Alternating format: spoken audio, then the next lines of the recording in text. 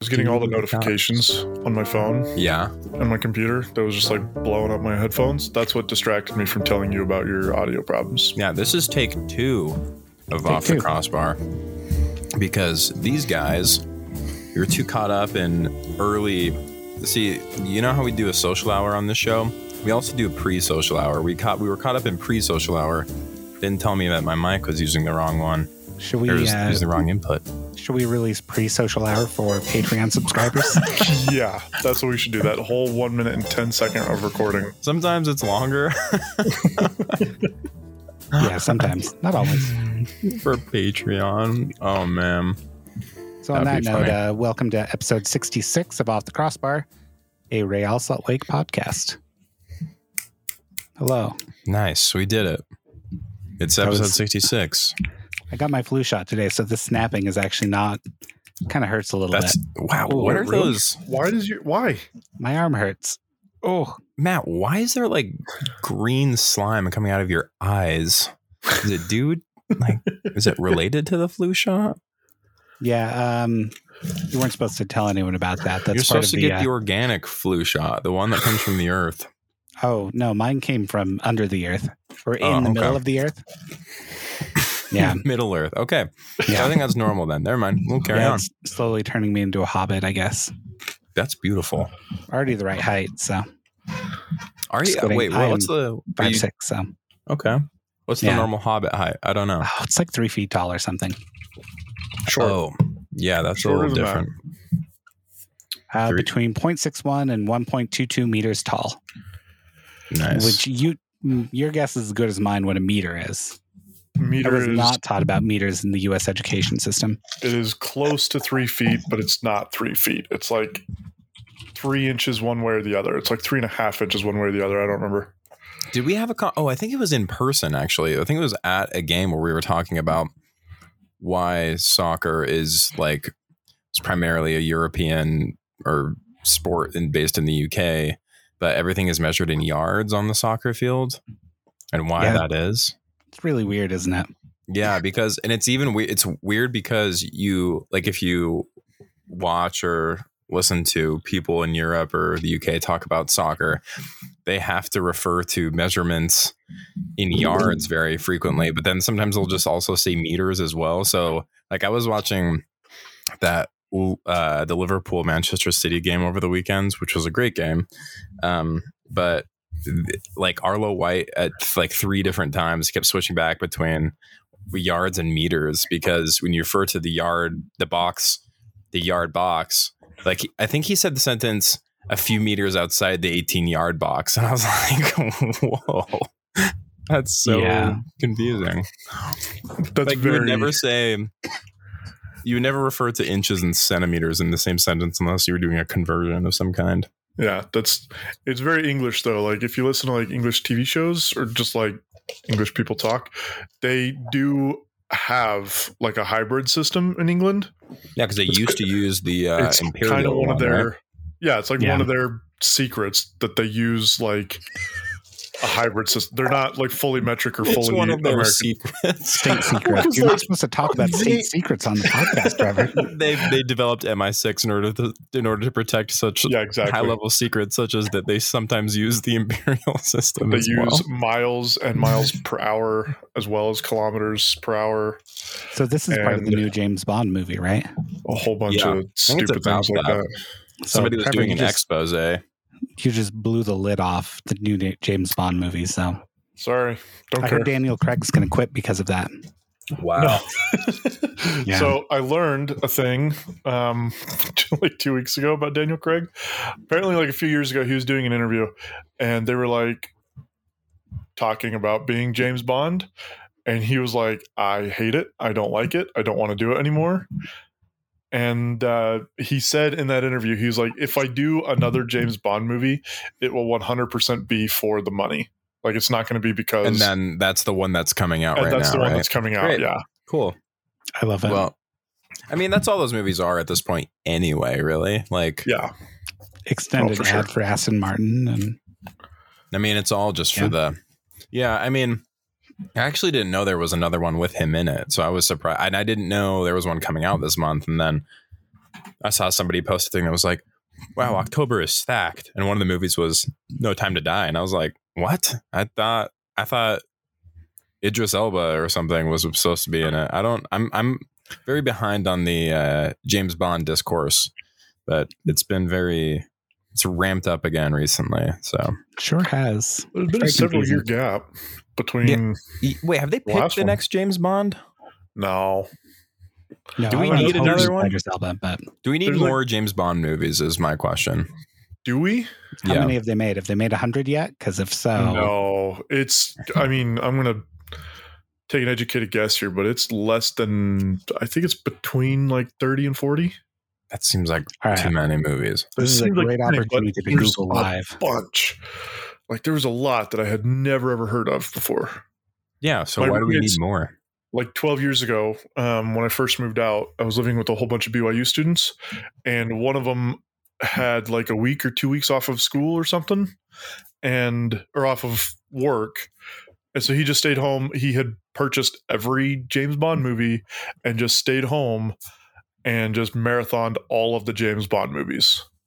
That sounds kind of like the main. Are they even room. Good? Are all of the old ones good? I don't even know. No, the old ones are like there's some good ones, but there's some that aren't. But they're all like they're way campy. Like they're super. Here's the thing they should do. This is what if they're out looking for my respect in particular. This is what they would do. They would follow the model of car manufacturer Ferrari, and they would release like a very special version that says, okay. Like there's this example of this Ferrari that in order to buy it from Ferrari, you have to like own like a certain number of other Ferraris, or I can't remember what the rule is. It's some stupid pretentious thing. They should do that though with the movies. In order to see the new James Bond, like you can't buy a ticket unless like they scan your brain to verify that you've seen all other like 50 ones that including all the ones that suck. And then you can gain entry. By the way. 25th. Okay. In order to see the 25th James Bond, No Time to Die, you have to have seen all other 24. When you're buying the ticket, you have to answer very in-depth quizzing. You have to provide receipts for movie tickets for the ones that came out, within the last great trivia here. 15 to 20 years, I think is acceptable. So all of the James Bond movies in the 1980s were directed by the same person, John Glenn. And if I'm not mistaken, it's probably the astronaut John Glenn. The one that went to the moon. Yeah, moon guy. Really? The moon was fake. The moon landing was fake then. I think this proves it. No, wait, John Glenn didn't go to the moon. He just went to space. He just went to Stanley Kubrick's set, is what you mean.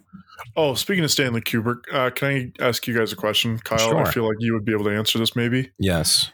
Is The Shining appropriate for like an 11-year-old who's into like or trying to get into like horror movies? Oh, wait, that's actually kind of a tough question. And the answer is more yes than no, I think. Okay. I'm kind of in between. I haven't seen The Shining, so I don't know. I've seen several good. It's a very good movie, but I think not that one. It's like, I think a lot of people saw that, like when it came out, I think a lot of people saw it in their early teens. So I think, oh man, that is tough. Maybe wait a couple years. Yeah, maybe like 13 or 14 is the age. Okay. It is a great movie though. Is there any like weird stuff that like 11-year-olds might not get? Or I think just... I've heard some interesting conspiracy theories about it that they probably wouldn't get, but other than that, yeah. I think there's just I'm talking specifically about like adult stuff that like 11-year-olds probably aren't privy to. Yeah, I think there's like more explicit like nudity and stuff that might be a bad idea. But I think that's fair. I mean, it's not like it is a scary movie, but it's kind of like, I don't know. Yeah, 11 is seems it scary young, in like the like jump scare kind of way, or is it scary in like the psychological? It's got some jumpy stuff, but it's very like unsettling, like the whole movie. Yeah, that's 11 seems young for that. To be honest, watch 2001: A Space Odyssey instead. That's a good movie. All right, stick with Stanley Kubrick. A little bit of that horror element if you are looking for that. Oh no, I just did that thing where I always do. I always confuse Close Encounters of the Third Kind with 2001: A Space Odyssey. Oh yeah, So you say 2001: A Space Odyssey, and I start thinking of the Mashed Potato Mountain. Oh yeah, no, very different movie. Yeah. I can't believe I almost recommended you show The Shining to an 11-year-old, but I don't know. Maybe that's, I don't know. I honestly don't know. I just think that movie is really good. But yeah, wow, that's quite a conundrum. Anyway, what's going on with you guys? Trevor, you were just talking. What's up? Not much. We're debating about what movies my kid can start watching because I wanted to start watching a bunch of horror movies. So mostly because they want to watch Stranger Things. They've been into the idea of Stranger Things for years, and they're starting to get a lot more into like D&D. And there's like the D&D Stranger Things obvious crossover there. Yeah. But I said that they can't watch Stranger Things until they watch a couple of the shows that like or movies that are referenced in Stranger Things, like Ghostbusters and like Poltergeist and like a couple of those things. Yeah. And Poltergeist was the one that I was like, you can't watch Poltergeist until you're older, because I watched that one when I was like 8 and it messed me up a lot. And I still don't have any interest in watching it because it was really scary for me. But anyway, but that was like several years ago when that whole thing started. So yeah, they're now starting to get into more horror movies. So The Shining was the one that they wanted to watch most recently. I'm trying to think of other ones that they've watched or wanted to watch, and I can't think of them right now. That's tough. I have no idea. The one that messed me up as a kid was the Sixth Sense. Really? Yeah, I saw. Yeah. I was like in like 3rd grade, and it like was really bad. Like it scared me so bad for like a year.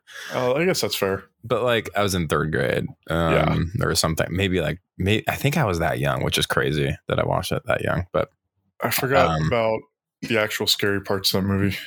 In my head, you were saying Sixth Sense was scary. No, and then the like biker lady.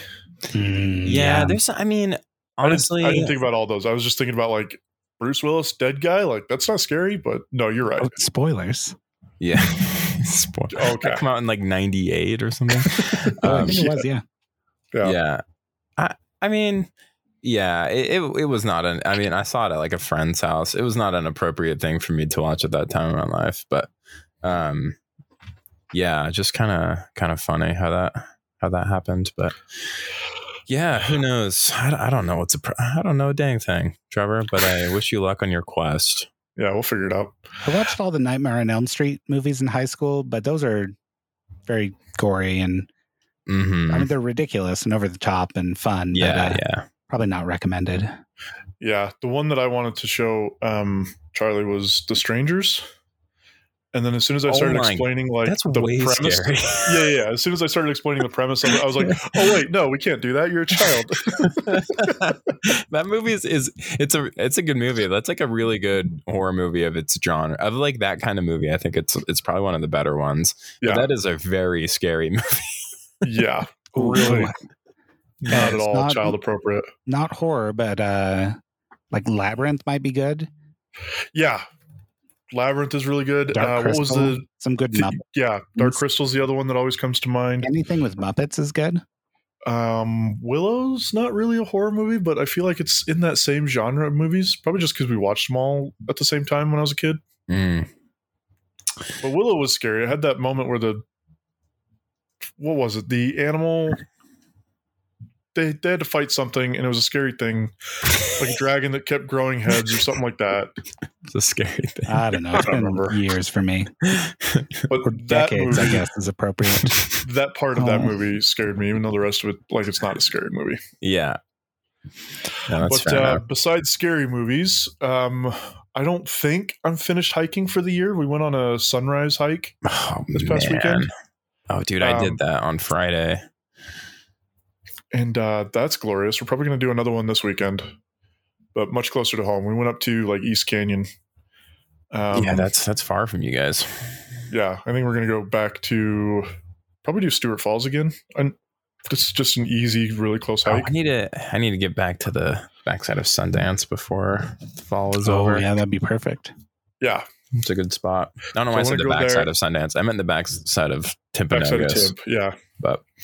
that's a good easy hike. And I think if we can get out early enough, we can beat the sun again. And that's always really fun. That's the best. That's my problem with up there. That's the hardest thing for me is that like by the time I get there, if it's like the evening, it's like the sun's already dipped behind Tim because that mountain's just so dang tall. So yeah, but it's all right. We'll figure it out. But that's pretty much it. Nice. That's all I've done in the past week or so. With you? I did go on a hike. I think we all went on a hike yesterday, right? Yeah.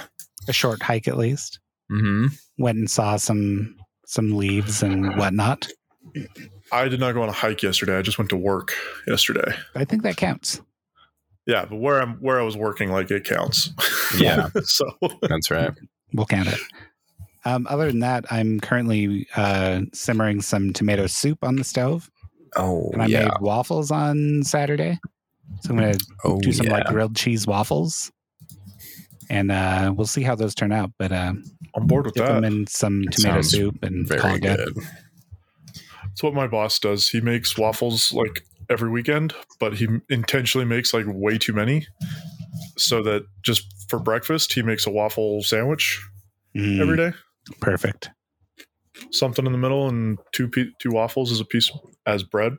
Man, that sounds yummy, but like that would hurt my stomach. I try not to eat like bread in the morning, even gluten-free bread. Just like starting my day off with like that much. I wish I could comfortably do that. And I do a granola bar every morning personally.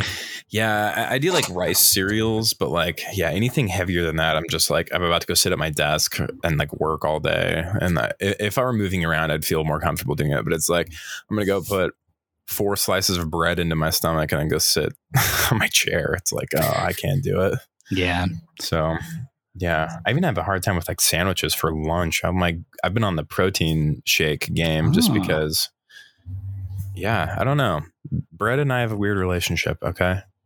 Yeah, it sounds like it. Something I'm working through. I've been doing sandwiches for lunch and it's fantastic. I do love sandwiches so much. And they're always smaller than normal sandwiches because gluten-free bread is tiny. Yeah, it is small. I did have a peanut butter jelly the other day and it's tiny. Yeah. Gluten-free bread is small and weak. Yeah. Honestly, probably true. I picked a zucchini that was like as big as my head, probably. Maybe not as big as my head, but like the size of my arm easily. I don't know why I showed you guys my arm. You know what arms look like. The size of a normal human arm. I just held his arm up to the camera like this. One of these. Yeah. I want to, those arm things? Yeah. Pretty good. We've all got them. Or, on the podcast. Some of us have 2 of them. Yeah. But not everyone has an arm, and that's okay. Other than that, it's, I don't know. It's been a week, and it's only Tuesday. So. Yeah. Hooray. Same. Yeah. Yeah. How about you, Kyle?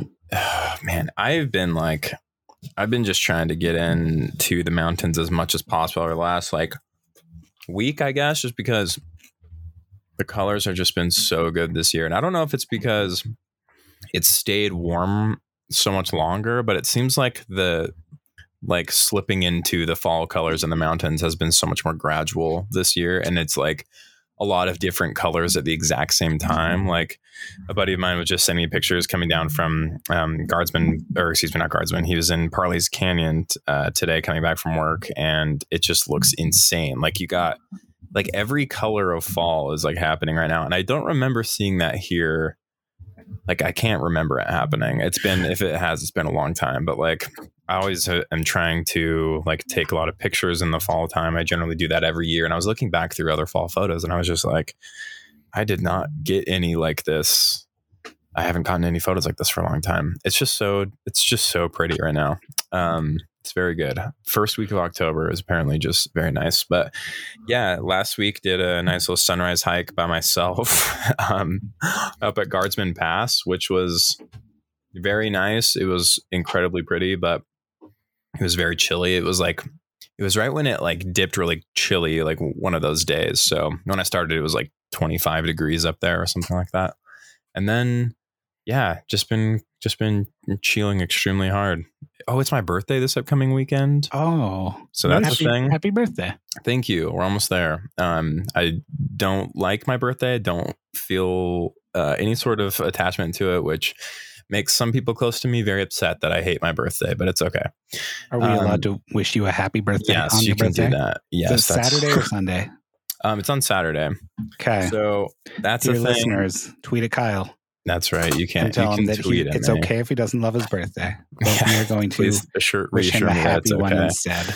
Yeah. So there's that. And then I'm going to go down to St. George with my family on Saturday for this like music festival that's happening just on Saturday. And I think I'm just going to go drive down there and come back in the same day, which is ambitious, but I feel very prepared for it for some reason. What's the music festival? It's called the Super Bloom Festival. My mom, I like a couple of bands playing. There's this band called Yokelore that's playing that I really like, but my mom really wanted to do a nice little family event thing. So just my immediate family and partners and spouses are coming down too. And we're just going to hang down there for Saturday. It's at Sand Hollow. Yeah, it's in my hometown of Hurricane, Utah. That's right. So yeah, nothing too crazy for me. I started watching a show called Midnight Mass last night. It's really good. I saw a really horrifying French horror movie the other day in theaters, which was don't recommend for the faint of heart. Don't recommend the movie, or don't recommend French the movie horror? For the faint of heart. Well, okay. Probably either. Yeah, it's called Titan. It was very gnarly. Yeah. What else? I think that's it. Anyway, just been having a good time. I was thinking about how pretty. I know I'm not trying to make you feel bad for missing the game last Saturday, Trevor, but like the sun, like it was just so pretty seeing like the mountains. That evening, like last Wednesday, like the mountains just looked incredible, like just super colorful, and the stadium was just really pretty, and it was just a very very temperate evening. It was just very nice. That was it was just a great fall football evening. Yeah, I'm really kind of bummed I missed it. I know, that was a good one. Well, it was almost not a good one, but it was a good one, which is how that goes sometimes. But really bummed. Anyway. Joshua James is playing at that thing? Oh, yeah. I think so. Yeah, I think I've seen Joshua James several times, but it's been I have too, a decade at least. At like the Velour back in the... Yeah, I was going to say, I've seen him. I watched him, back in like 2007, 2008, I feel like. Mm-hmm. And I just remember thinking that this guy was absolutely incredible. Yeah, he's good. My mom really likes the national parks, so she bought those tickets, I think, because she wanted to see them. And then a girl I'm friends with actually is in that band, or I used to be friends with her. I was friends with her in high school and like soon after, but I haven't talked to her in a long time. But I like checked in on her a few years ago. She's the one that married the singer for that band, and she's very nice. But anyway, yeah. So that should be interesting. Well, good. Enjoy Hurricane. If you need to see my parents for some reason, I think my dad listens to the podcast sometimes. So I do need to see them. Yes. Yeah. All right. Well, update real quick before we forget. Yes. 1 meter is 3 feet and 3 1/3 inches. 3.37 inches. Huh. So I was like, it's like almost a yard. Like nailed it. Did you know if you double that, it's 6.6, which is the episode number we're on? That's kind right. Of. If you move the decimal place. 6.6. Yeah, it would be fun if we did decimals, but probably not very effective. We could just lie and say we've been doing seasons this whole time, and like every 10 episodes is a new season. So technically, this is episode 6.6. I like it. I'm all for lying to our listeners. So. Oh, wait, are we recording still? Hang on. We good thing we paused earlier. If you times it, because it's 3.37 times by 2, it actually becomes 6.74. I don't like that at all. 6 feet, 6.74 That's inches. Gross. Maybe if you ignore decimals. And we were rounding to what was convenient, Trevor. Yeah, I agree. Like I said, just think of it like close to 3 feet, and you're right. Fair enough. I like it. Right, well, that's how I'm thinking about it. That's how I choose to think about it. Basically a yard. I don't think there's any interesting news happening in Real Salt Lake, so should we just skip that section? Well, hold on, let's see, because I think you're wrong. Yeah, because we've got a new owner. We should. We've got plenty to talk about. That's right. Oh, just kidding. I guess. Okay, first up, I've got. I put these in the wrong order. Yeah, fix that. That's incredibly important. First up is that Kyle's birthday is on Saturday. That's on the dock. That's RSL news. You are a fixture, a staple. I don't know. One of those words.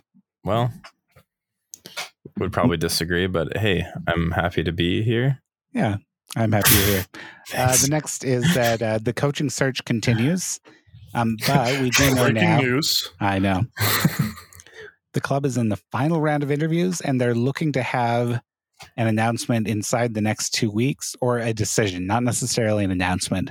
And I think that's a good distinction to make, because they may decide on somebody and announce it at the end of the season. They may announce it immediately. Yeah. I don't think we have any clarity yet on what the plan for when they hire is. Some of the candidates include that we know about. This is from a Jeff Carlisle tweet today. He's at ESPN. Pat Noonan, who we knew, Jason Kreis, who we knew, Landon Donovan. The two new ones that I hadn't heard yet were Luchi Gonzalez and Dominic Kinnear. Both of whom have quite a bit of experience in MLS. Luchi Gonzalez, of course, was not an option until like 3 weeks ago when he was fired by FC Dallas. So yeah, that would be really interesting, honestly. We heard Dom Kinnear a little bit ago as like a rumor from a friend. So I don't think it's the first time we heard it, but it's the first time that like somebody real that like reports on this stuff is like, yeah, he's being considered. Yeah. Yeah. Okay. Yeah. So. And then Dom Kinnear. No, we just mentioned him. Luchi Gonzalez. Yeah. Obviously former coach of FC Dallas. Everybody was super high on him, except for Dallas, apparently. I thought he was doing fine. That just Dallas just didn't support him in any way whatsoever. First time for everything that Dallas would not support him well. They did sell a lot of players and did not work to replace those players. They brought up new young players to sell, right? That's the thing. He was the academy director, and then he became the head coach. So a lot of those players that they sold, like Chris Richards and Brian Reynolds and Weston McKennie and all those people, like were in the academy when he was the academy director. So he's at least partly responsible for that. Yeah. And then once he became the first team head coach, he pretty much had more academy kids that didn't get sold, and then they just spent money very poorly on who's our bringing in other players for him. So who's our academy director right now? It's that one guy, the Dutch guy. It's him, right? Arnold Reisenberg. Yeah, I think so. That sounds right. Sounds Dutch. Okay. What if I don't know? Well, we've had he's interesting to me, but I don't know. Like 3 or 4 academy directors in the last like 5 years, I thought, right? Yeah. So we had Martin Vasquez, and then he got moved up to Real Monarchs, right? Yes. Yeah. And then I believe Arnold Reisenberg was the next one up. So. Oh, well, okay. Maybe I'm wrong. I'm probably wrong. Let's be honest. Maybe. His LinkedIn says, well, let's see. Should I connect with him? You should do it. Let's see what happens. All right. What's the worst that can happen? He says no, gets you fired. Oh, that would be unfortunate. There we go. Imagine. Like, currently, it's not updated. So, Tom Spall is listed as the academy director at Real Salt Lake, according to LinkedIn. Oh, right. And Arnold Reisenberg is the director of coaching at the academy. Oh, okay. That's probably what I'm thinking. Is we've hired a bunch of people in the academy with names like academy director of something. Yeah. So that's probably what's confusing me. Yeah, I don't know why you'd be confused by that. Yeah, I don't know either. Seems pretty straightforward to me. Although notably, Tom Spall is not listed on the club's front office page. I don't understand anything. And they do list academy people. So part of Do me they have wonders. anybody listed as an academy director? No, I didn't see one. Okay, well, good. I guess. Good. Very confusing, isn't it?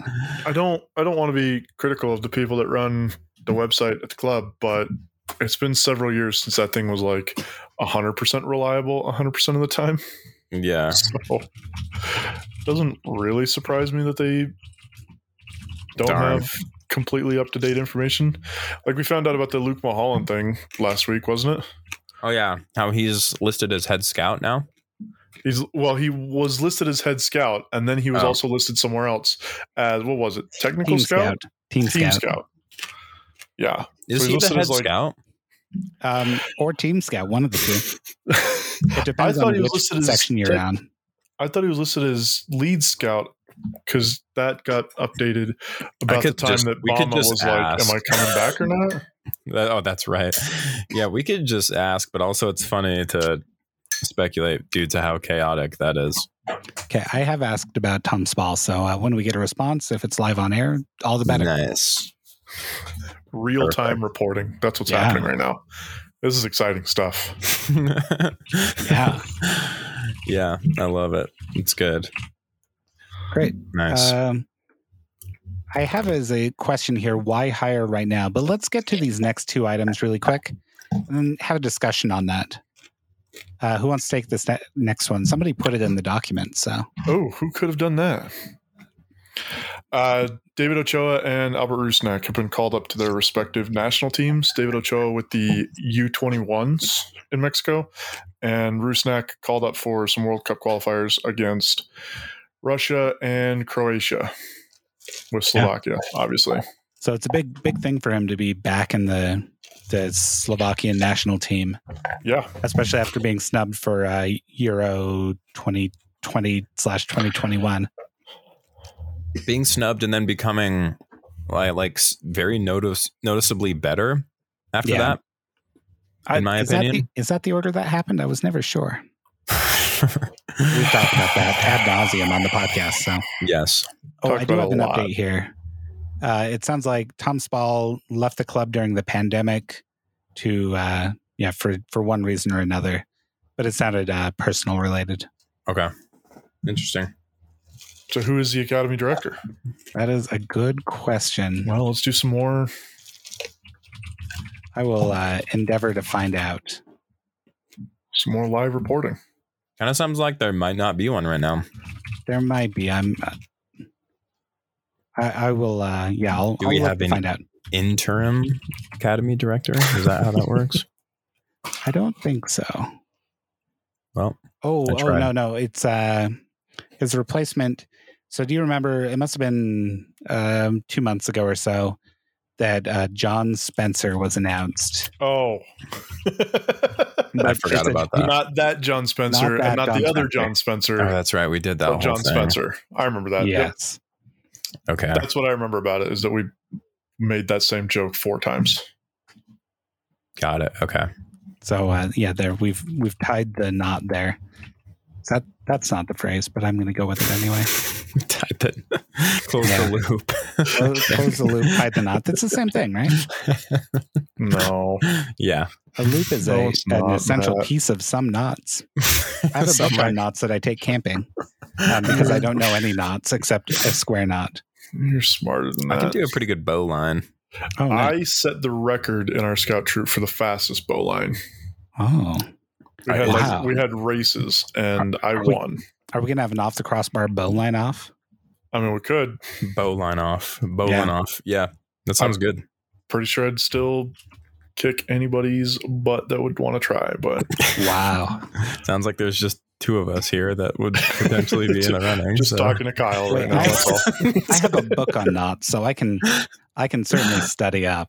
Oh, man. Well, good luck. All right. Well.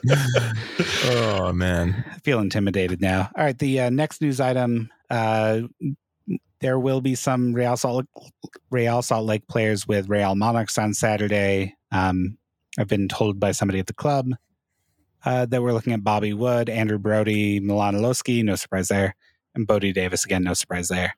And potentially one other player with the Monarchs this weekend. Could it be Jason Ramirez? I wouldn't count on it for whatever reason. I remember when we first heard that I was like, Bobby Wood with the Monarchs. What is this? What's going on? But it makes a lot of sense. Like, I didn't put it together that this weekend, like, there's no RSL. So, yeah, get him some minutes. Who cares if it's with the Monarchs? Yeah. I think it's a good idea myself. Yeah. So, who do the Monarchs play? I don't know. Probably Switchbacks or something. As good as guess as any, to be honest. It is the Switchbacks, and it's Friday evening.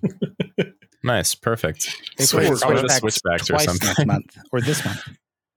Hooray! Yeah. We love them. How many times they've played the Switchbacks this year? We love switching back and forth. It's got to be like upwards of 7.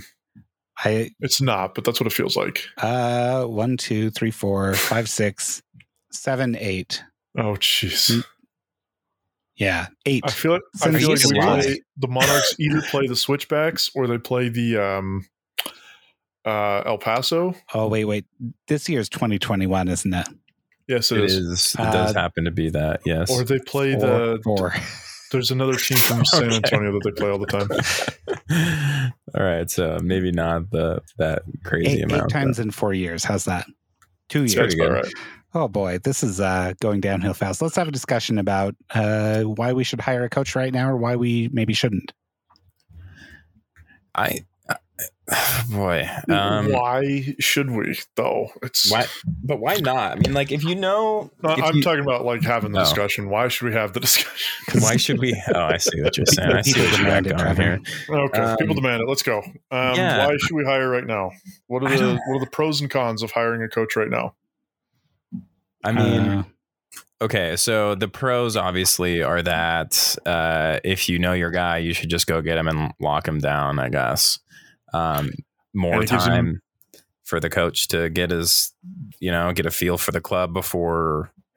I mean, it depends on what our goals are for this season. Like, where does this team? I mean, making the playoffs seems good. I think that's a pretty decent accomplishment.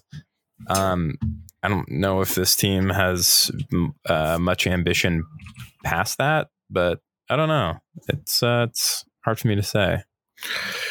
So do you hire a coach knowing that you might forfeit a chance at the playoff if it doesn't go well for the first couple of games? I mean, that's the calculus, I assume. So I don't know. I kind of think so. Kind of think you just do that. I kind of think you do too. I think the advantage of getting a coach now and like getting him in front of these players that are on the roster and like getting him used to who is here and being able to make the decisions about who he wants to keep and who he doesn't want to keep going into next year. Because like there's a conversation that we have with coaches all the time, and Pablo even brought it up because obviously he did, about like whether or not they get a preseason with the team. Yeah. And like that's such a big deal. But the added bonus that you would get by hiring a coach now is he gets to see the team and like interact with the team and the people on the team and the players and all that, and play out the last, 6, 7, 8, 10 games, whatever it is, play out the last several games and use that to kind of decide who he wants to keep. And then when they go into building a roster in the off season, then they're that much more informed about building the roster. And then he gets a preseason without the players that he doesn't want and with the players that he does want. And he just gets to make a much smarter decision. Yeah, I think that's fair. The whole thing. So yeah, I think that, and I think it makes a big difference to exactly just following on what you're saying. I think that's exactly right. Like having in-person experience with the players that may or may not be on your chosen roster next year. I think it's easier to make that decision in the off season with some experience with those players in some actual like game time experience than it would be for, say, Landon Donovan takes over. It's going to be hard for him to make the determination in the off season. It's going to be, I don't know about hard. It'll be harder to make the determination in the off season who you are thinking is going to be part of your core group moving forward, unless you get that experience with them at the end of this year. I think that might help make those decisions going into the preseason and next season a bit easier, having that experience. But I mean, if you know who you're going to hire, like I don't know. I don't really see a reason to hold off other than that disruption, and that's just got to be something that's weighed against everything else. So the other con is, and Elliot kind of took care of this in his couple most recent interviews with Brian, and I think he went on the drive as well, and just talking to other people, other reporters. The concern about the ownership that we had months ago, or when this whole Freddie thing started, was what if we hire a coach and then a new owner comes in and doesn't like the coach that we hired? Elliot kind of allayed those fears for me. I feel like the new owner, whoever it is that is going to come in, is just going to have to kind of trust the front office at this point. Yeah. And not really come in and just make wholesale changes from day one, which it makes a lot more sense. And I honestly think it's a much smarter way to do it. And it does give the team the ability to start building for next year immediately rather than waiting for an owner. And if you have an owner coming in that knows that he's got a team that's already started building, then it kind of keeps the owner from wanting to be as involved. You know what I mean? Yeah. Because again, the idea of an owner coming in and like day one making wholesale changes is kind of a scary one. And I don't know. I just think it allays those fears of that happening. I think it makes a new owner kind of have to trust the front office and be able to see the effects of the decision making that they're making on their own. And if it turns out to be a good one, then that's a good thing for the new owner, and it's a good thing for the front office as it stands. It's going to build that relationship with the new owner a lot quicker, I think. So I do think it makes a lot of sense to definitely make the decision as soon as possible, but I think you put the new head coach in as soon as possible. You announce him, start giving him games as soon as possible. There's not really an obvious con that I think outweighs that at all. If the con is that you missed the playoffs this year, like honestly, who cares? Like, I mean, I'm sure there's the team and the players and all that, they would want to make the playoffs, but if that's this kind of team on them though, right? Right, it is. But if you give up that opportunity to build a better team next year, then I got to feel like players would understand that, because the team has to make the best decision for the team. And if the best decision is to kind of not tank this year, but give up a chance at a maybe a playoff spot, maybe a playoff game, and at best a home playoff game, maybe one, then I think you give that up for a better chance going into next season. This team is close enough that like we can squeak our way into the playoffs this year, but I think if we use the last couple of games this year, an entire offseason and a preseason going into next year, we could be contenders without a whole lot of massive investment and overhaul. Yeah. So pretty compelling. I think you take that possible con for the obvious and clear benefit that you get by getting a coach as soon as possible. I think one of the things we have to think about is if Pat Noonan is the leading candidate, and this is something Charles Baum brought up on Twitter today, was that FC Cincinnati just hired, what was his name? Chris Albright, who was the assistant technical director. And then I believe he even moved beyond that for Philadelphia Union. He got hired as coach at Cincinnati? No, as general manager. Oh, so the fear is that Noonan could get snatched up by him? Yeah, and I wonder if that adds an element of needing to move quickly on this. It did feel like things kind of escalated quite a bit. Yeah, like with what we've been hearing. And maybe Noonan goes to FC Cincinnati, and we delay our decision. Maybe Noonan's not the leading candidate. Maybe one of the other names. We've got 5 other names, including Pablo Mastroeni. So I don't know. That lends itself a little expediency to my mind, at least. Yeah, like it's just it's a variable. It's a factor. I would hate to think that like we decide to go with Pat Noonan and skip out on all the other possible opportunities that we have for other coaches, whether it's Donovan or Kinnear or Kreis or whatever. If we just go with Pat because we need to get him quick and like lock him up quick, I don't know how much faith that I would put into that. Yeah, no, that's fair. I'm sure he'd be a good coach, but take the time, make the right decision. And if you lose one out of your 6 or 7 candidates to somebody else, like, it's going to be okay. Tough cookies. Yeah. Like, you've still got 5 or 6 other really good candidates. So the only way it works for me that they would escalate the timeline just for him is if they intend to hire him and he's their top guy and they know they want him regardless of the other coaches. I don't know if that's the case. But maybe it forces you to think about the decision making faster. And maybe that's not a bad thing either.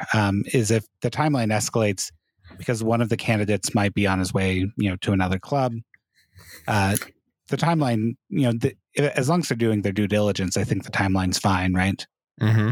But, yeah, and I mean, there's definitely like other clubs that, I mean, the guys that are interviewing for the head coach position here, I'm sure are interviewing and applying for other jobs elsewhere as well. Like, there's a couple other teams, like we mentioned, Dallas and Cincinnati, that don't have coaches right now. I'm sure those guys are on somebody else's short list too. So I just don't like the idea of us making a decision like quicker than we're comfortable with because of what other teams are doing. Yeah, because like, I get it, that's the sport and you kind of have to do that sometimes, but I'd rather they just get the decision right and get somebody that wants to be there rather than somebody that's going to just take the first job opportunity. Yeah. So wow, Trevor with all these reasonable takes today. This is crazy. Really weird. Very distressing, if we're being honest. I know. I don't even know what to say. I'm losing my role on the show. Oh, it's okay. So, and let's actually talk about this after we talk about the Austin FC game. But I am curious if we think Pablo Mastroeni is impressing in what is essentially like a tryout. But let's hold that. Okay. And Trevor looks very disappointed, probably because we're holding that and he wants to talk about it right now. Because it's something that we have to talk about. Yeah. And I get that we're going to talk about it. Yeah. But I already know the answer to the question, is Pablo impressing in this tryout? And we'll get to it. But yeah. Wow, almost did a spoiler there. That was crazy. Yeah. I already gave out my spoiler for this episode with the Sixth Sense thing. Oh, that's right. Was it that he was allergic to water or something? All right, so that's a different M. Night Shyamalan movie. Oh, Lady in the Water. Very close. Yeah. Bubble Boy. The one with Paul Giamatti. That's all I need to know. I did suggest recently to a friend that Paul Giamatti should be the next Bond. He did not think that was a great idea. I'm for it. I love Paul Giamatti. Me too. He's great. Oscar award winner. We need he's short, right? I was going to say we need a short king as Bond. Yeah. Needs some representation up in there. Actually, I mean, here's the thing. Everyone in Hollywood is short. It's like, really reassuring to me. Like Tom Cruise is like 5'6". Oh yeah. Yeah, like perfectly normal height. Yeah, but like okay, Matt. It's like when we think of these larger than life movie stars, I think what we need is not just. And I say this we as someone who's nearly 6'1", so I'm speaking on your behalf, of course, because I think it's important. I think it's important that not only do we continue to have short actors in movies, but that their height is actually accurately represented within the film, because I would argue that has not been the case at all. Is Hollywood lying to us? I think that there's a bit of a Hollywood cover-up happening, and you might be asking yourself, oh, clearly you're talking about one of the many conspiracies around Hollywood. And yeah, I am. I'm talking about how the fact that they hide how short Tom Cruise and others are. Like Tom Hardy is another one. A lot of Toms. That's what I love about Paul Giamatti, is because they've never tried to hide that. That's right. He plays short characters. He's always been like the short guy. Like a limo driver, for instance. Yeah. You see, or he's like, the guy in Big Fat Liar who's like a little blue man when he gets anyway. So He is 1.74 meters tall. I hate this. She's Louise. He's five. Okay. He's 5'9". He's listed as 5'9". That's not really that short. It's not short. No, it's really not. Pretty average height, I think. But 5'9" is like one of those notorious heights where it's like they're listed as 5'9", but really they're like 5'6", 5'6.5". So anytime I see that, I'm a little bit like, seems shorter than that. Yeah, that's fair. He was great in Sideways. That's my real frame of reference with Paul Giamatti. So perfect. All right. Should we talk LA Galaxy? Yeah. The game that was nearly very bad and ended up pretty good. Yeah. What a weird game. So, Kyle, why don't you walk us through that game a little bit? Let's see. We got dominated for the entire first half. We were all just like, okay, so when is LA going to score so we can get this over with? And it just kept not happening. Ochoa was making some good saves. They were also just like missing. It was just weird. Like they were just doing a lot of weird, very not clinical. And then end of the first half, Matt and I were talking about how Albert hadn't been doing very well. And we were hoping that maybe his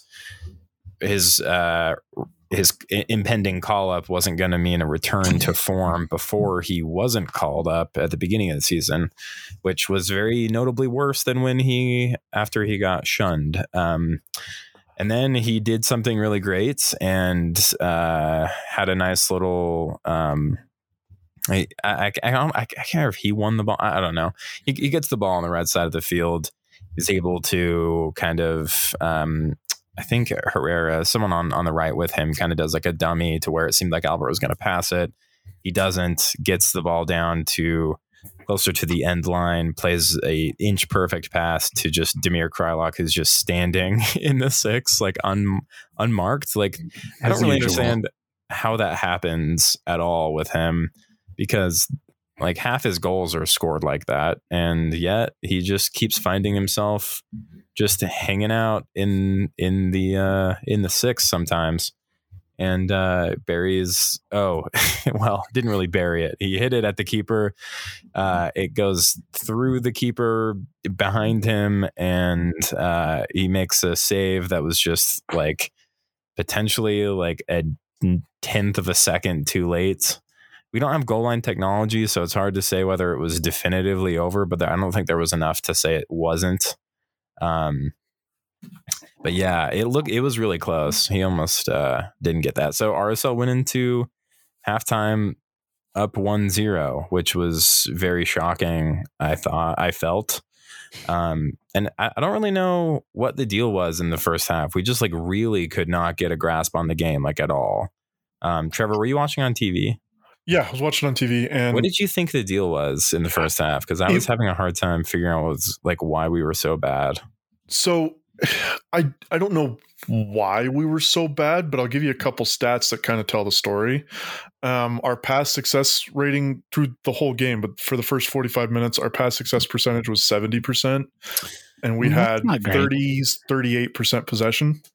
Yeah, we were like, couldn't pass it to another player. Just couldn't link up anything. Yeah, it was like, it reminded me of Liverpool in the first half against Manchester City. It was just straight up like there was LA Galaxy were just kind of relentless in their attack. Like our press wasn't working when the few times we got the ball forward, and then and like turned it over, we couldn't really press to get it back. And then like we weren't like, I mean, we were bad, but it was like mainly just because we didn't have the ball like at all. And then when we did get the ball, we were very desperate to do things with it that we couldn't do. So it was weird. But then that goal came out of nowhere, and then that was good. And then the second half started, and then things looked better from us. I thought we looked a lot more composed on the ball. And I mean, we didn't talk about lineups in this one, but like, it was like another, I mean, Justin Meram got the start again. I thought this was one of Justin Meram's worst games that he's had for RSL. And then we were told like he can just play that spot and Joni Menendez can't, is what we're told. I'm very perplexed by that description because Justin Meram clearly cannot play that spot. And it's the same thing we've seen with Justin. Well, not the same thing because Justin's been very kind of hot and cold, but it's him playing that position. He's either pretty good or just like a black hole, and he was kind of a black hole this game.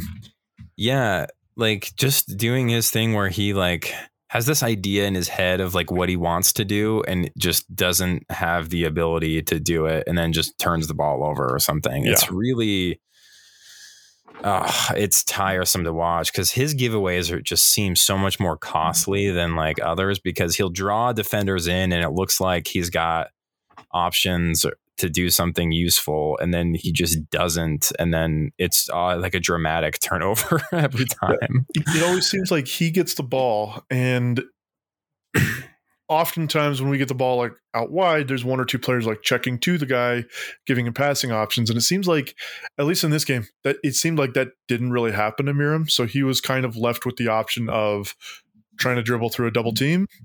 And he just can't, like, I'm sure at one point in his career, he was capable of doing that.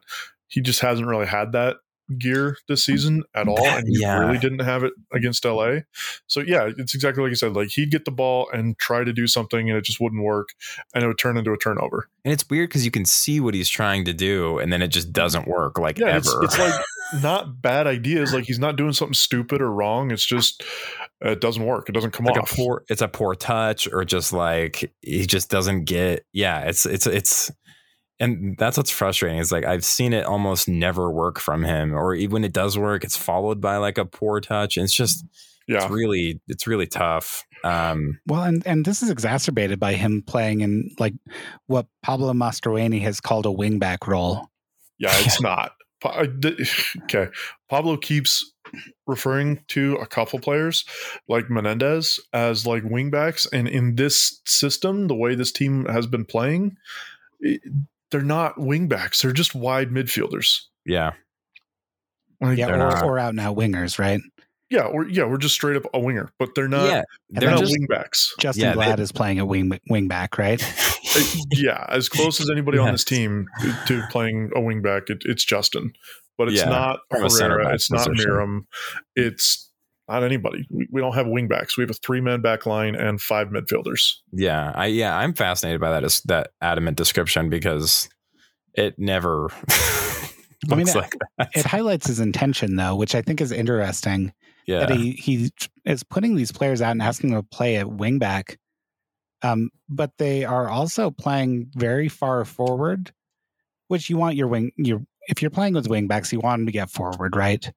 But the back portion is just as important, and we're ignoring it. And it requires somebody who can, play defense, like play somebody up 1v1, and occasionally come away the winner. But I don't think Meram has ever posted somebody up defensively 1v1 and come away the winner, like in his career, maybe. I don't know, but certainly not with RSL. I've seen better defensive work from Joni Menendez, and I'm not just saying that because I think he should be playing. Is like I thought that when he first got here, the biggest strengths he was demonstrating was his ability to like win the ball back through our press, and Justin Meram just doesn't seem capable of doing that. So, I mean, if we need a quote ball winner in that position, I know Joni's small, but it's like I don't know. I feel like. And also, I feel like you maybe shouldn't be playing a formation that keeps one of like your better players off the field entirely. Yeah, your marquee signing for the year, a TAM level player, right? Like, what is that? Like, oh, he doesn't fit this system. It's like you should probably play a system. Yeah, why did we get him? And again, obviously Freddie was the coach, but it's like we have this really talented dude. Why are we not playing a system that like utilizes that as much as possible? So it's not like here's my answer. Sure. So there's a half serious answer, which is that it should be dismissed as a non-serious answer actually, but it's from Pablo, and said he can't play wingback, which crazy. Which I mean he kind of can, and B, he's not asking him to play wingback. No, he's pretending to ask him to play wingback, right? Yeah. And that's one of my bigger issues with Pablo is there's a lack of awareness with what he's asking them to do that I think is really troubling to me.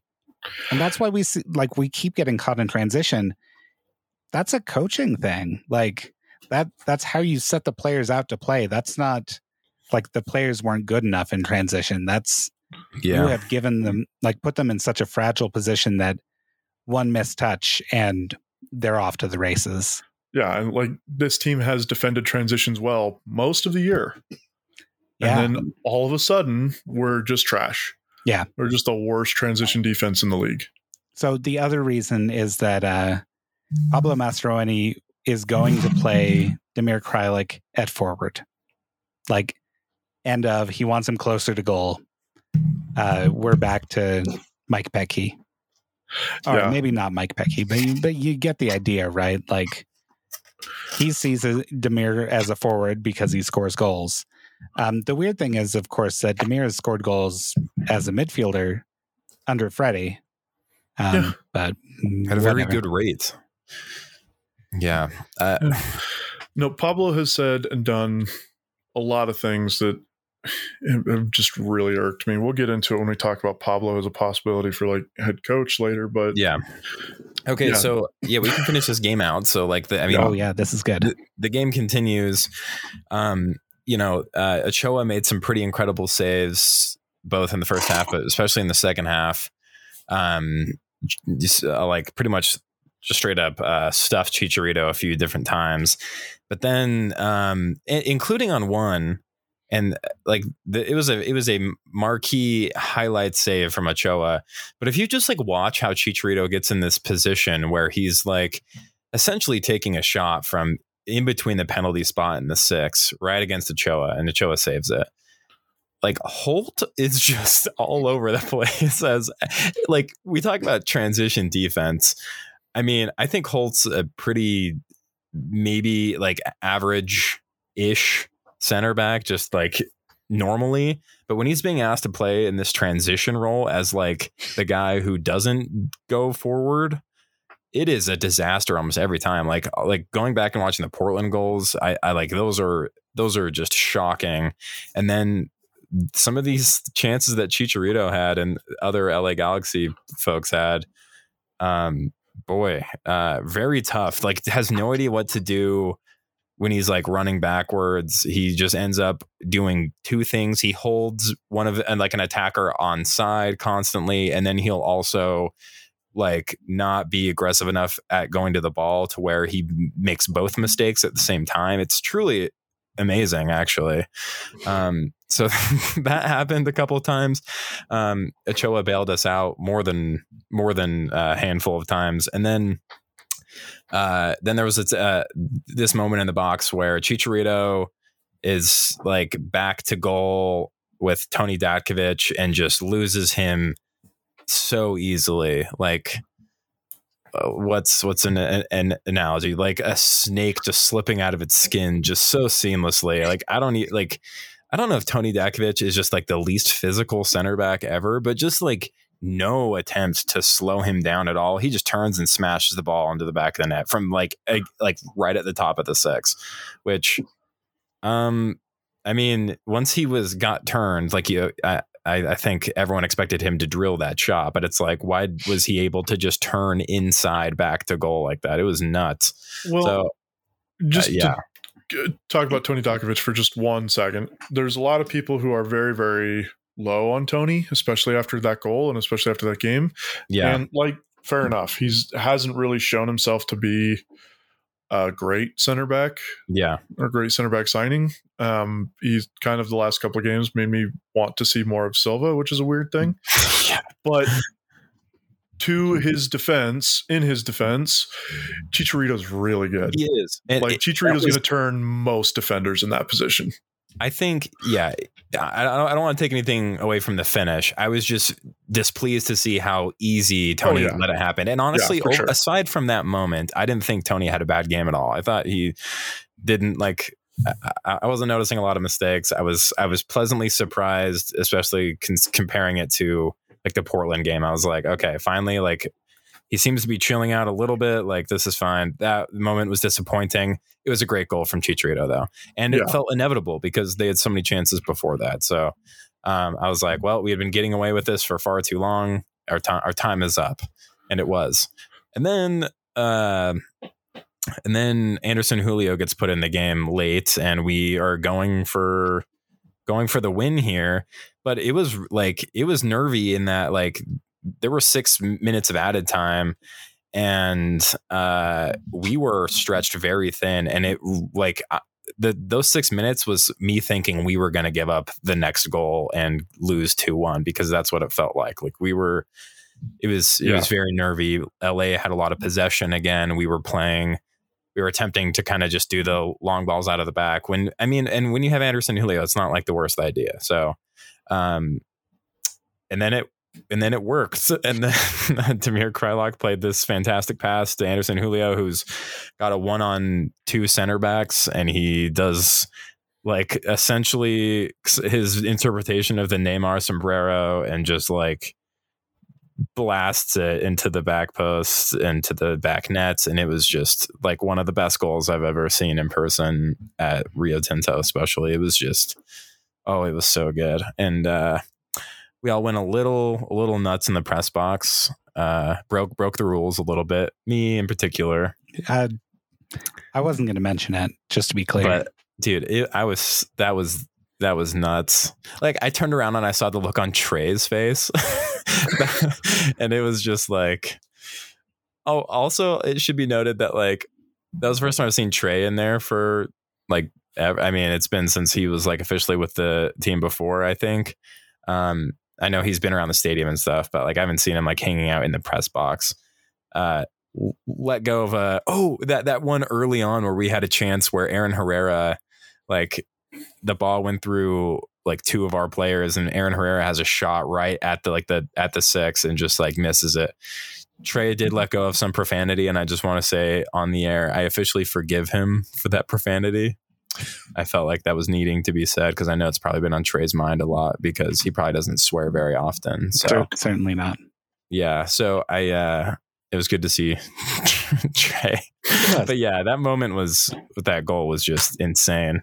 And then Matt, like, said something about this as we were leaving, but, like, we hung out a little bit longer, about the normal time that, like, if we're just, like, easing out of the stadium.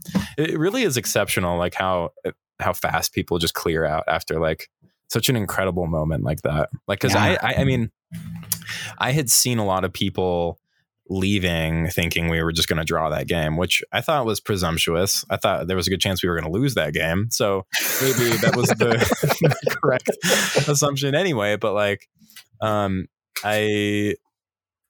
was one, if I had left early, I would have felt really bad for it. But then, even, like, when I didn't want to leave that night, it was just like, it was magical, right? It was great. It was amazing. And that was just, like, one of those things that's, like, I don't know. When you just have a player that can just make moments like that happen, it just changes a lot of things around just how you feel about the team in general. And he's been that guy, like, for a lot of this year. He's had some big moments, and it's what Savarino had for this team for however long we had him for. Like, just got something in him that makes him show up, like, in the big moments where, Anderson, when he starts, hasn't been, like, exceptional or anything, but there's something about, like, when he comes in as a sub 60th, 70th minute, it's just, like, so dangerous. And that's something I kind of wanted to talk about, because I know that was a thing after he started against Austin. Yeah, after the LA game, that was one of the big, like, kind of narratives and things that fans were talking about, was, like, why isn't Anderson starting? He's obviously this very talented player, and he's scoring goals at an incredible rate. He should be starting. We need that for 90 minutes. And then we move on to the Austin game. Yeah, I said that myself, and now I'm like, I don't know. Is he okay with coming off the bench? I think he should probably get more than 15 minutes at a time. But yeah, like, there are guys that make a, career out of that type of thing. And obviously people want to play more, and, like, you get more chances the more you play. But, like, I don't know, man. It's like night and day, sort of, when he subs in. Yeah. Like, Yeah, I mean, just in general with Austin, and we can talk about Austin if we want. I tried to avoid this game because I've had a bad feeling about it, and it was way too early for me to feel comfortable about. Yeah, it was very early. But yeah, I don't know. Should we talk about him? Let's talk about Austin. Let's get it over. You guys are going to have to carry on this one because I very much did not watch as much of this as well. I'm glad I didn't watch much of it. Trevor, do you want to start this one? Yeah. So I don't even know where to begin, but yeah, let's start here. The game started. We did start with Julio from the beginning, which again a lot of people are calling for. But it was the same thing we've seen before. The back line was Glad, Holt, and Toya, presumably because Dakovic was not that great against LA. But Toya in the center back role is much worse. Yeah. And we saw it like immediately. I pointed out on Twitter, I don't know how many times, but Austin only attacked down the left, not only, but pretty much started the attack down the left side and were just trying to beat Toya. And they did it with ease throughout the game. 17 minutes in, Cecilio Dominguez scores a goal with... And I don't remember the exact goal, but I promise it started down the left, and I think they beat Toya and then put the ball across the front. Bad news, Trevor. Was this the one? It started on the right. Yeah, this one was on our defensive right side. You're right. And no, I'm remembering this one. Eric Holt had the ping pong thing that happened, and then they got a shot off, and Ochoa saved it to his left, and Cecilio Dominguez was right there, completely unmarked, because Toya had shifted over, and Holt had shifted over, and none of the left-sided defenders or central midfielders or anybody had dropped back to cover that. So Cecilio was just wide open and just had pretty much a tap in, and that's 1-0. And then we keep playing the game, and yeah, he was just kind of the same thing, a little bit of the same thing as the LA game, if I remember right. There was just not a lot of possession, not a lot of good things happening. Pablo Ruiz had not a great game, paired in the middle with Beasler. Beasler was fine, but Pablo he's always just fine. Yeah, and that's exactly what you want and expect and are going to get out of Nick Beasler. He's never going to like be a league beater or like a league's best or anything like that, but he's going to give you a half decent performance, and that's what he did. I can remember one like bad game from him this season, whereas like Pablo and Everton are just like, they've had some games that I'm just like, how are you even like on this team right now? This is nuts.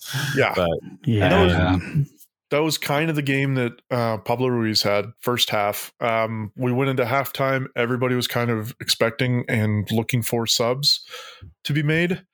We didn't get any subs at halftime, but we did get one. 8-9 minutes later, Pablo Ruiz came off and Everton Luiz came on. And then almost immediately, Cecilio Dominguez scored again.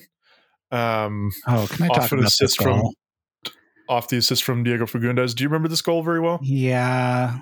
So this is the one they get a throw in inside their half, right around the halfway line, and we've pinned like 3 players in the midfield against them, and we're playing this weird high line, and they loop a ball over for Fagundes. That's right. And the most maddening thing for me is watching Eric Holt try to catch up. He slows down to look at the linesman to see if Fagundes is going to be called off. And by the time he's slowed down, he's completely out of the play. And it's a simple pass over. Justin Glad has the angle on Fagundes and probably rightly comes over to him. But nobody's on the right side defending.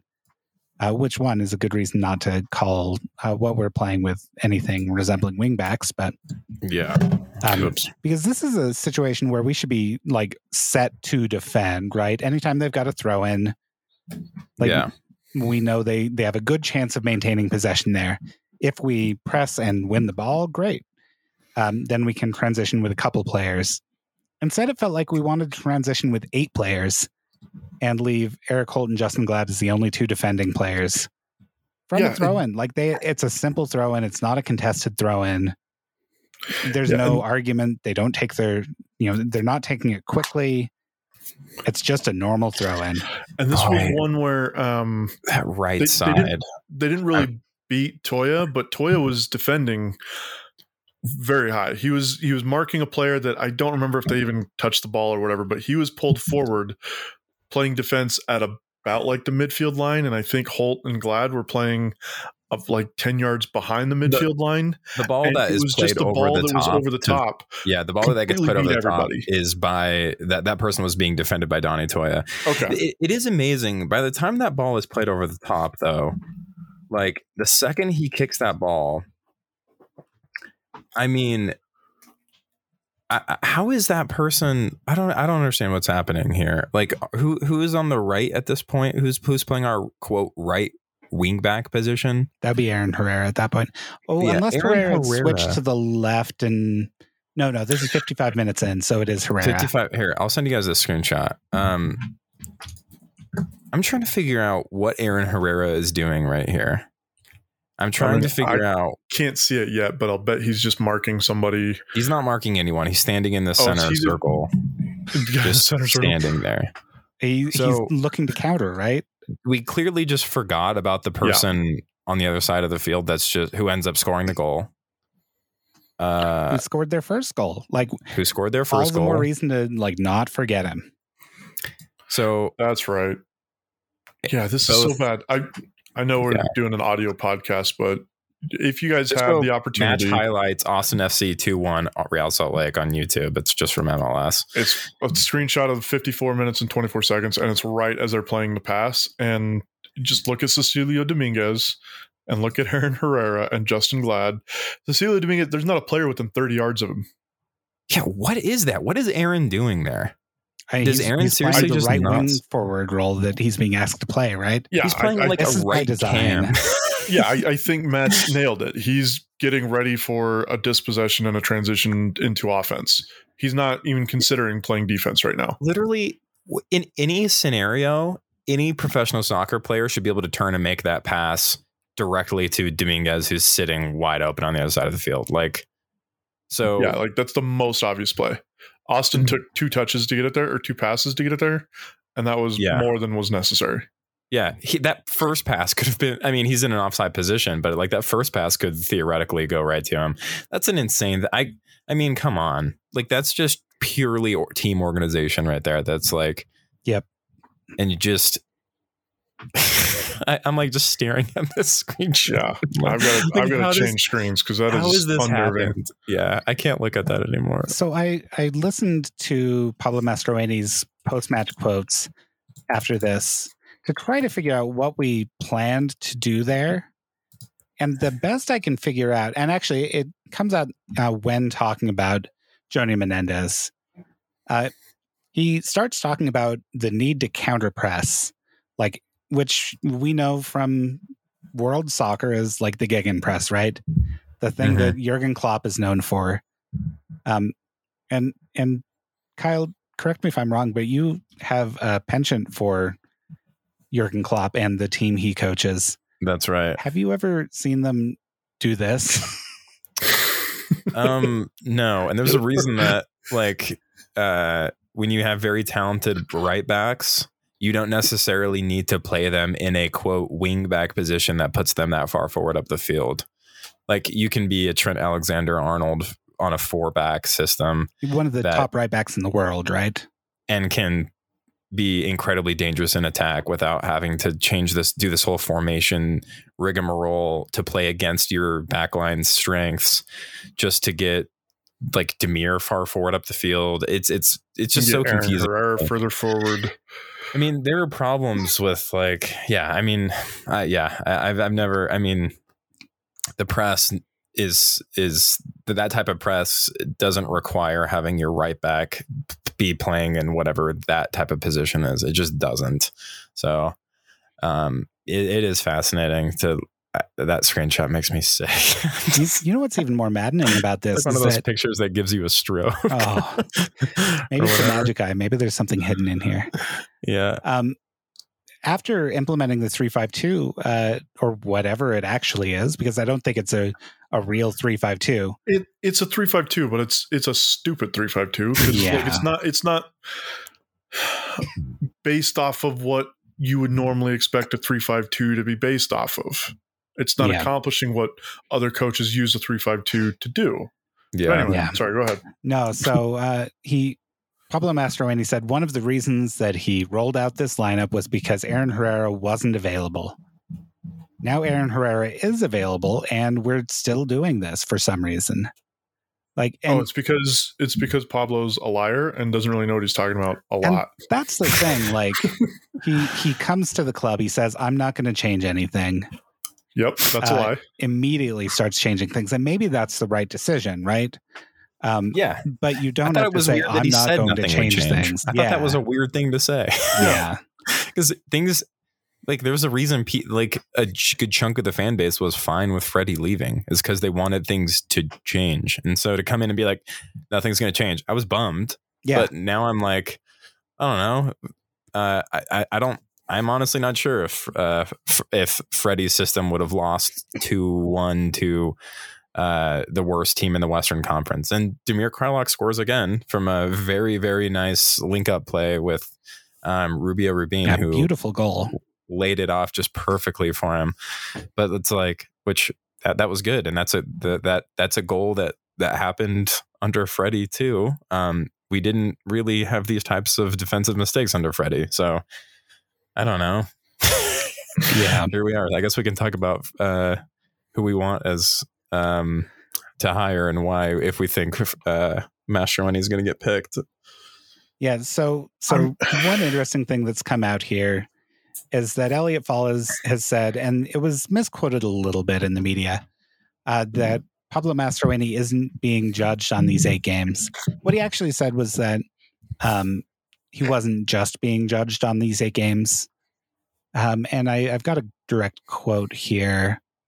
That's the only thing I'd say to the fan base to keep in mind. There's more to it than just the last 7 or 8 games, which I think is fair. Like you don't evaluate a coach solely on results. But certainly that's part of it. It's the only way that Pablo, I think, has a chance at getting the job is if they don't look at the way the team has played for the last 7 or 8 games, or don't base it on the way the team has played the last 7 or 8 games. But even that is like kind of an insane decision, because it's like you're hiring him for the job that he is doing right now. Yeah, that's why I think that quote can kind of go either way, though. Is like, I mean, it's not just based on these 7 or 8 games. So like the people that are in favor of him, getting hired say like, oh, like we've won 6 home games in a row now. Is that what it is? 6 home games? There's no way. I think we haven't lost. Here, let me. I actually built something in my form guide so that I could see this easily. So turning off away games, we have 1, 2, 3, 4, 5, 6 consecutive wins. Okay. Yeah, so we've won 6 in a row at home, which is great. Which is not all Pablo's doing, by the way. And I can see people pointing to that and being like, this is why we should hire him, because look at how well we're doing. One of the reasons why we should hire him, because like we're doing super well in home games. I think Elliot's quote could mean, we're not just basing it off this. Like there's also the unknown, right? Like he's saying, like it's not going to be just based off these 7 or 8 games, depending on who we like, if we hire him or not. Where do we want to go as an organization is like a gigantic question and looming gray area that anything could really fill. So like, obviously their hiring for a coach decision is not going to be based on these 7 or 8 games, whether or not it should never be based on whether or not your interim head coach is performing well enough or not. Like if he isn't who you want at the helm moving forward, regardless of how well we're doing right now, there's going to be other things that influence that. And I think that quote could maybe mean that as well. I kind of took it as like legalese. So like he's saying like, oh, well, we're not just using, because then like obviously Pablo has an unfair advantage over head coaches. So I feel like Elliot was just saying, look, we're taking everything into account. We're not just looking at these games. We're trying to keep it as like an even level playing field among all the possible coaches, which is like what you would kind of expect the guy in charge of hiring somebody would say. Yeah. I just don't know how much weight I would put in that specific quote beyond just that he's saying we're trying to do it as fair as we can. For sure. But at the same time, like, you're hiring the guy, like I said, to do the job that he is doing now. What about hiring Pablo is going to make him suddenly change his mind about how he wants to be a head coach now that he's basically the head coach? Like, you can't just be like, none of this matters, because it's still Pablo making the decisions. Obviously, he made a major formation change. It wasn't like he just started one player instead of another or moved Rusnak a little bit one way or the other. Like, he's changed the way that this team is played in a fundamental, drastic way. And you don't get to ignore that when you're considering how he might perform with this team in the future. If he gets hired, he's probably going to play this formation. And it's probably going to have a lot of the same issues that it does now. Maybe some of them get fixed because he has more time, and maybe he gets a little bit more say over some players or whatever. But like, you have to judge him based on these results. And there's a way to look at it that some of the results are pretty good. He's done well at home. But there's another way to look at it where he's done historically bad. He had the worst loss that this team has ever suffered since 2005 with 11 men on the field. The only time we've had a worse result was when we had a red card in like the first 10 minutes. Yeah, you have like minutes. I don't know how you get excited about that guy, or I don't know how you can ignore that when you're looking at hiring him. It's all talk, right? That's the big thing for me. Is there's a lot of focus on the things Pablo says, and obviously you can't discount the things he says. But for me, the things he says are actually kind of problematic in some ways. He does talk well about, the fundamentals of tactics. But when you see those not executed by the team, like, what is that talk? Yeah. Is it meaningful talk? I don't think so. He says a lot of things to a lot of people that are asking him questions post-game and at halftime and all that stuff. But I mean, like we've talked about, like with Johnny Menendez playing a wing back and needing two ball winners in the midfield.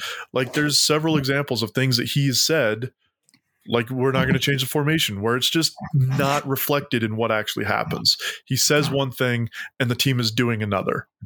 And he just always has an answer for why that makes sense at that time.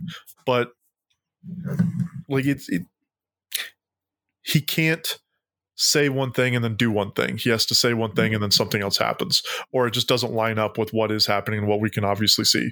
It's a little bit like Freddie in that way, where he's just not, and I don't want to, I mean, I've already called him a liar, but I don't want to say that he's like not telling the truth, but he's just being dishonest. And he's just saying the things that like coaches are supposed to say after losses, or things that coaches are supposed to say after winnings. And it seems like he's just going through a prepared speech that doesn't actually reflect what has happened or what is going to happen. Yeah. And I think one of the bigger problems for me is he keeps highlighting like we weren't good in transition, but it's not changing. And at the same time, like, he's highlighting the players' lack of transition focus. But he coached this team through the year, right? As an assistant coach, he had to play a role, or maybe he was sitting on the bench doing nothing, but that's possible. Maybe he was playing Civilization on that laptop they have. But he had to like be aware. Yeah, certainly. But when he says like, no, they weren't good in transition, like, whose fault is that? And who typically takes responsibility for those things? For me, when it's a tactical thing like that, and transition like is absolutely a tactical thing, especially when you go out setting out to counterpress on a throw-in, you leave yourself vulnerable to transition attacks. And if that's the risk you want to take, fine. I don't like it, but I can accept that that's what you're trying to do. But don't blame the players for that. Yeah. Like, accept responsibility that that's a necessary part of what you want as a coach. And maybe that's what it is. I don't know. Yeah. I mean, the throw-in thing just reminds me of Jason Kreis. When I don't remember if it was after a game or what, but one of the things I just remember him in a press conference getting furious at the team because we let in a goal off a throw in. And he was talking about how like there's a couple situations that you just cannot ever allow a team to score on. Yep. And a throw in is one of them. And that's basically what Austin's second goal was. And like, because that's just so much like in coaching, that's not players making mistakes. Like that's coaches. That's a situation that they are coached in. This is what we're going to do if they get a throw in this position or in that position. This is how we're going to prepare. And this is where we're going to stand. And this is what we're going to do. And that's coaching. Yep. So yeah, no, I agree. It's frustrating to see Pablo throw coaching issues onto the players. And it's not the first time like Austin wasn't the first time. He's done it before. And I think he'll probably just continue to do it. And it's not inspiring at all. No, I feel very inspired. So mainly from you though, Trevor. So there is a chance we don't even have Pablo as our coach in our next game. Yeah. Because Elliot Fall did say he's looking to have it in the next 10 to 14 days. And from today, assuming that conversation happened today, 10 days is within I think the day before our next match against Colorado Rapids. Our next match against Colorado Rapids is at home on October 16th. That is 11 days from today. Oh, and I would love to see a new coach in that role. I'd also love to see Pablo win over Colorado Rapids. That'd be kind of cool. But at the same time, like, I don't know. Let's have a decision now. I suspect whoever comes in will give Paulo that game, of course. I think that's kind of standard practice when you only have a day. Yeah, I think so too. It's all the same thing with Mike Petke and Daryl Shore. Do you guys think he'll stick around as an assistant? I think it depends on the whim of the coach, right? Yeah. Yeah, I mean, I've talked a lot of S word against Pablo today, but like, I honestly still don't really mind him as like an assistant. What was that? It's pronounced sword, by the way. Sorry. I've talked a lot of sword against Pablo today, but I don't know. I don't know that I would mind him as an assistant. Like we were not unsuccessful with him as an assistant, but again, like there's part of me that, I guess he's not a head coach, but there's part of me that feels if I was in Pablo's shoes, I don't know how I would feel about being an assistant, then being named interim, then applying for the job and then not getting the job and have some like brand new guy come in. Yeah, it's kind of weird. I wouldn't mind if the new guy came in and was like, nope, I've got my staff. I need to bring my staff on. Yeah. And maybe it'll be Miles Joseph and some other guys. Could be. That's a Jason Christ reference. Yeah. CJ Brown. CJ Brown. That's right. There we go. Well. All right. Well. Seems like a good place to end it, I suppose. Yeah. We'll see what happens in the next 10 to 14 days. It'd be fun to end it on a happier note. I'll say this might be on a happier note. You mentioned earlier talking about like Pablo taking risks, like going forward and giving up like defensive issues. To be honest, and I've said this before, but I don't mind having a coach that way. As long as like everybody knows that that's what we're doing and like a coach owns up to it. If he comes out and says, yeah, we had a poor transition defense, we gave up a goal because we were trying to press forward so much. Like that's kind of been, it's not a great read of what Pablo's been doing, but that's kind of how the games have turned out. They've been high scoring, up tempo games for the most part under Pablo. And like, it's entertaining. And if you're going to be a team that's like not spending all of the money, if you're not going to be like an LA Galaxy or, New York Red Bulls 10 years ago, getting all the star players, like at least be entertaining.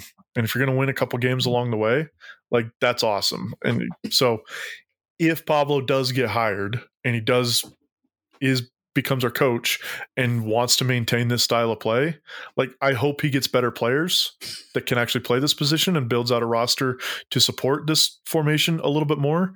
But as long as it's entertaining and as long as he's honest about what he's doing, I'm fine with it, to be honest. Yeah, I guess that's fair. So entertainment, I guess, right? Yeah. If you're not going to like win championships, at least be entertaining. Are you not entertained? I'm pretty entertained, I guess. Yeah. And it's sure good podcast fodder. So yeah, facts. So the only thing we need out of our local soccer team is just podcast fodder. Yeah, I guess I don't know. Should we record a podcast next week in advance of Colorado Rapids game? We could also talk about. I mean, I'm saying yes, but maybe we should try to get a guest on for that one or something. We could do that. Yeah. There's going to be a couple of U.S. men's national team games. Those start this weekend or beginning of next week? I think the 7th is the first one. Oh, that's 2 days. That's Wednesday. That's against Jamaica, and then we play again on Sunday the 10th. Is that Mexico? Jamaica is not Mexico. No, Sunday the 10th is that Mexico. Sunday the 10th is Panama. Do we play Mexico in this break, or is that the November one? That's the next one. We then play Costa Rica. So it's 2 home games, 1 away game. Jamaica, Costa Rica, Panama. Jamaica's not Mexico. Oh, okay. I mean, it's true, I guess. This is true. All right. Well, on that note, we will see you all probably next week, or you will hear us, whatever you want to. Oh, and we'll be deep into the baseball playoffs at that point too, so we can talk about the baseball playoffs. The what? Can't wait. Wait, where's the stop button? How do I hit stop on this? You guys are not stop it. Turn it off. All right. Good night, guys. Good night, guys. Bye, everyone.